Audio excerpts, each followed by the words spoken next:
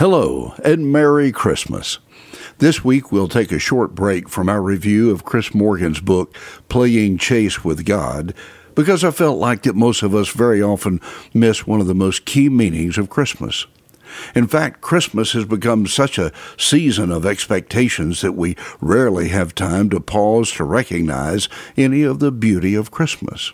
By example, if you're a parent, you have the pressure of seeing that Christmas is merry for all in your family. The pressure of selecting the right present for your spouse, not to mention the right present for your children. Then there are your siblings, and if you're lucky, your parents. You may have coworkers or domestic help, and all of this has to be completed ahead of the December the 25th deadline. Oh, and you have been tasked with getting that special thingamabob that your sister's son is so excited to receive this year. But now you have discovered that it has vanished from the face of the earth.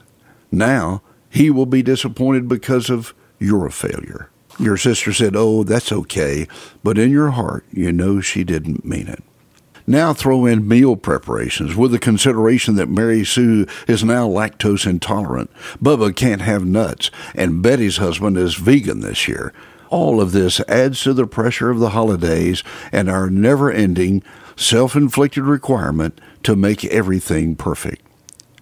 The good news is that no matter how many catastrophes occur, by December the 26th, the catastrophes were a small price to pay just for it to all be over. If we're lucky, by the first of the year, we can laugh at some of the catastrophes, and most of the family members will be on speaking terms once again. And that, my friends, is Christmas for most. But hopefully, there is more to it. So what is Christmas? Well, Christmas starts with Christ. Christmas is about Christ. We celebrate Christmas with gifts because Christ gave everyone the gift of eternal life if they will accept his gift. None of us knew him, yet he came to give us the gift of eternal life. Moreover, his gift would come at an excruciatingly high price that he was totally aware of before he came. Yet he came to give his gift to all of us, his gift of eternal life to all of mankind. And that is one of the most key messages of Christmas that we all fail to recognize. The very birth of Christ represents a unique and universal plan of salvation for all of humanity. This was and remains the only event ever that provided for everyone. And you may say, well, what about other religions? Well, they may have a key figure, but none offer eternal life for all mankind.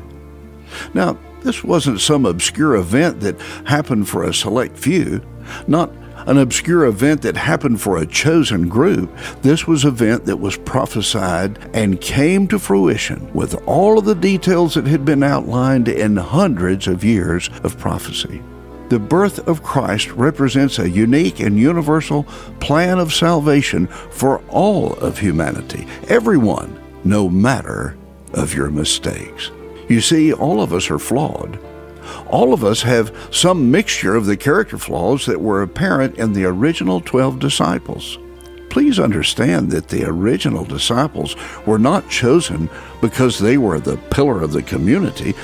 It was their flaws that were key to them being chosen as an original disciple.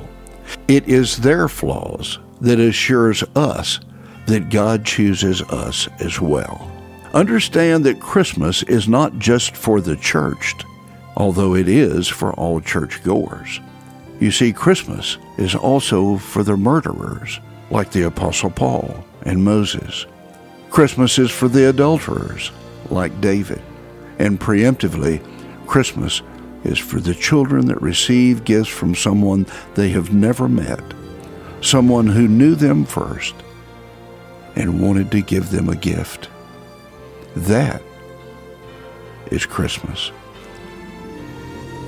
Christmas is a time of joy because we have all been given the gift of eternal life for just saying yes to Christ. Christmas is a time of thankfulness that Christ came for all mankind, not a chosen or a select group, but all mankind. Thankfully, there is more to it. Merry Christmas to all.